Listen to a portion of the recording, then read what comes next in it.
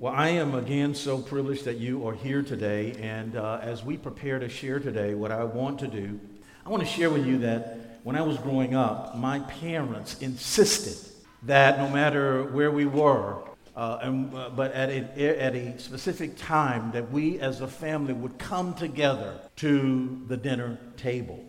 And it was intentional, it was non-negotiable, didn't matter where you were in the city, you knew that at a specific time that you had to be in the house and at the dinner table. And as I think about that particular time, it wasn't just for the children, but it was for the adults as well.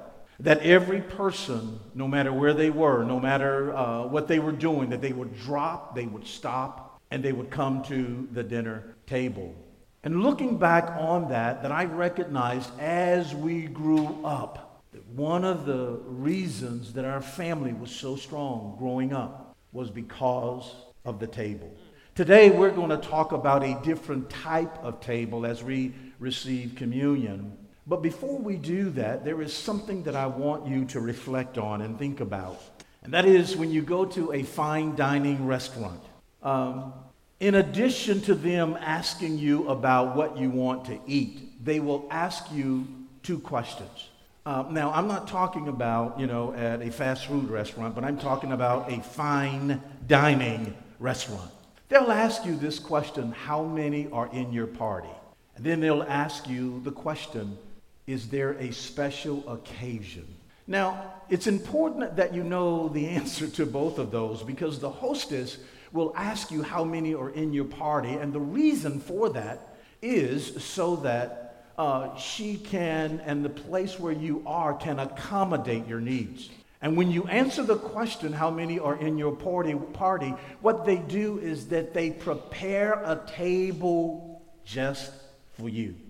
Now, if you don't know the answer to that question when you are asked, and they say, how many are in your party? And you say, well, I don't know. And then they ask you the question, why are you here? Or do you know why you're here? And you say, well, I really don't. Then they would think that you were confused and that you wandered in the place not really knowing what it was you wanted to do. Now, so we're going to have to answer those questions today because as we receive and prepare for the Lord's table, you do need to know those two things. What do you need to know? You need to know who you are going to be with. And the second thing that you need to know is why you are there. Communion is a very interesting word. I love this word. It really means common, or it refers to communication, and it also refers to the word common. So when you speak of communion, it means that it is someone who has something in common. And it usually refers to that you can share what you have in common, or anything you have, simply because you are communing together. And then also it represents companionship and sharing anything that you have. And that's generally what's associated with the word communion. And when we think about that, we can recognize that communion is more than just eating bread and drinking juice. When we focus on communion, it's a beautiful picture, because it is possible to go to drink the bread, to drink the juice and eat the bread. It is possible to go through the actions, but not have the experience of companionship. A perfect example is that if Gwen and I went to a restaurant together, and during the entire meal, I was checking my social media. During the entire meal, I was checking my email and my text messages, but we ate together. Now, although we went through the action, we did not have companionship. Why? It's because I ignored her during our time together. When we look at that, we ask the question, and that's what we need to answer today, and that is that why are we here? And the second question that we need to answer is, how many are in your party? My God. Would you just repeat this? I need to know. How many are in my party? And I need to know why I am here. Paul encourages us to be in the moment when we're receiving communion. And in 1 Corinthians chapter 11, verse 25 and 26, he says these words. Would you read that with me, church? Together. Now, in the same manner, he also took the cup after supper, saying, "This cup is the new covenant in my blood. This do as often as you drink it in remembrance of me. For as often as you eat this bread and drink this cup, you proclaim the Lord's death till he comes." And so we should come to the table, and we should be reminded and celebrate the relationship that we have with Jesus Christ. And so let's answer the questions. How many are in your party? And let's answer the question, are you celebrating a special occasion? The first question, how many are in your party? You see, when you come to the communion table, there should always be a table set for two. See, when Gwen and I go out on a date and we go to a wonderful restaurant, the objective is to nurture the relationship and for me to romance her. And so when we go out on that date, we want a table for two. Why? Is because we want to we have something in common, and we want to be companions to one another. When you come to the communion table, look, I'm telling you that it could be hundreds of people in the restaurant, but regardless of that, we can still have an intimate relationship with one another. Why? It's because there is a table for two. Even though you may take communion and receive communion in the midst of hundreds of people, the table should always be set for two. When we look at that and we recognize then that the table should be set for two, we recognize that we're in the midst of many different people, whether it's in a restaurant or whether it's in the church. You know what? When I think about that all of us have something in common. Because the Bible tells us very clearly in Matthew chapter 5, verse 45, and there could be people in the place where we are, in the restaurant where you go.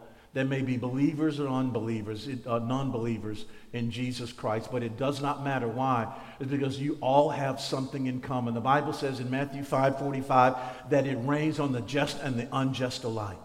And so everybody shares something in common. What is that? Frustrations.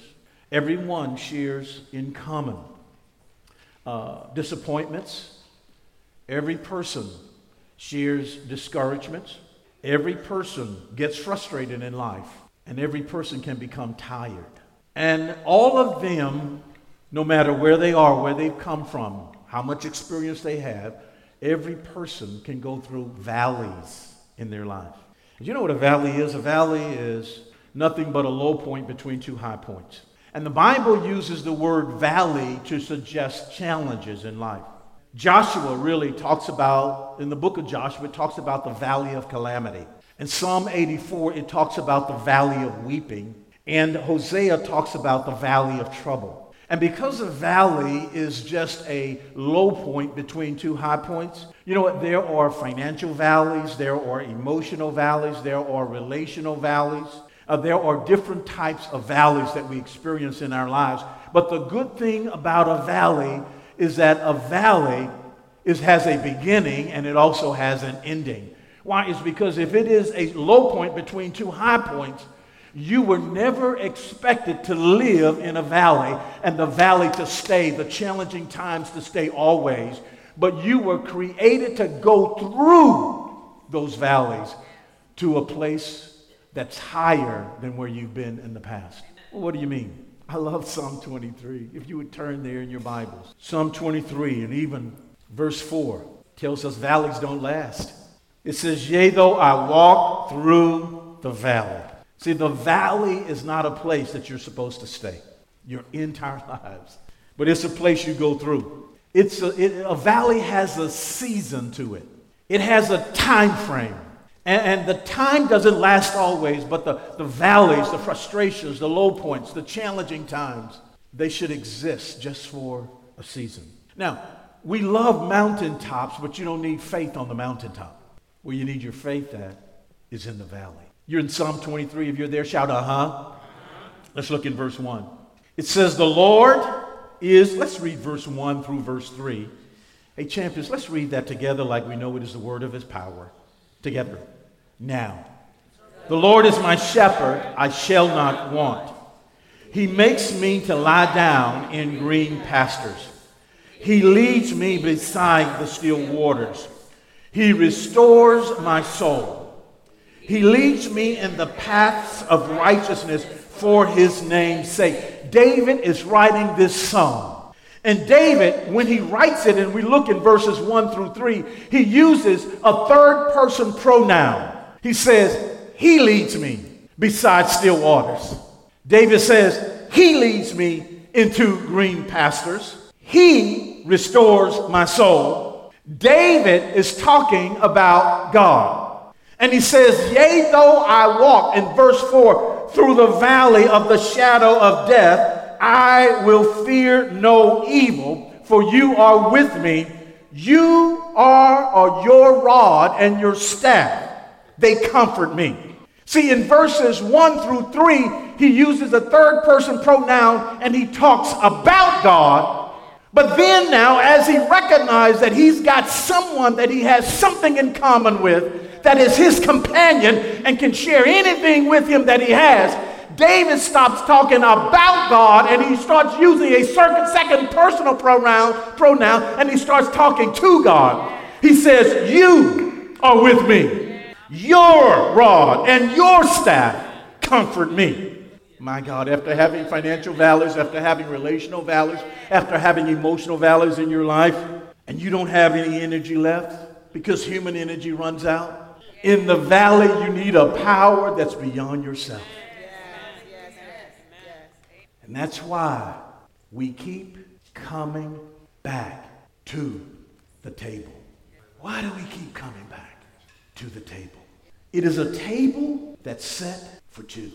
And as we recognize that it's a table that's set for two, why specifically do we keep coming back to this table? The writer of Colossians chapter 1, it says it like this in verse 11. It says, God will strengthen you with his own great power, so that you will not give up when your trouble comes, but you will be patient. Come on, would you say, God will strengthen me with his great power. I declare I will not give up when trouble comes. I live by faith. The reason that we keep coming to this table in life is because we keep coming to this table. The reason that we have hope at this table is because we have hope in this table. The reason that we keep coming to this table and we can share intimacy, we can share relationship, we can share companionship is because we keep coming to this table and we get from this table what we know how to share at this table. So we keep coming. Why? Why are you here? Why are you here? Why are you here? It is because this table represents the past, the present, and the future. Well, what do you mean? It represents the past, the present, and the future. You know, during the Jewish Passover in the Old Testament, the Bible tells us in the book of Exodus chapter 12 that we were to proclaim, or they were to proclaim, deliverance from the Egyptian bondage. And so he instructed them to have the first Lord's Supper to declare that they had been set free. And today, we keep coming to this table to declare that he has set us free from our past, from our sin. He has set us free. And because we've been set free, we can keep coming to this table. We come to this table because of our presence. The Bible says that it is a time of refreshing and communion. Romans chapter 5, verse 10, it talks about that we participate in the benefits of Jesus' death and resurrection. And what happens is that we are being refreshed and we are being empowered by the Spirit of God. And so because the Bible tells us that we lay aside our weight that so easily ensnares us. You know what? Weight Some weight is good for a period of time, but you were not designed to carry the weight around your entire life. See, you notice this, that if you work out, you may work out, but you work out with weight. And then what happens that after you've picked them up for a period of time, what do?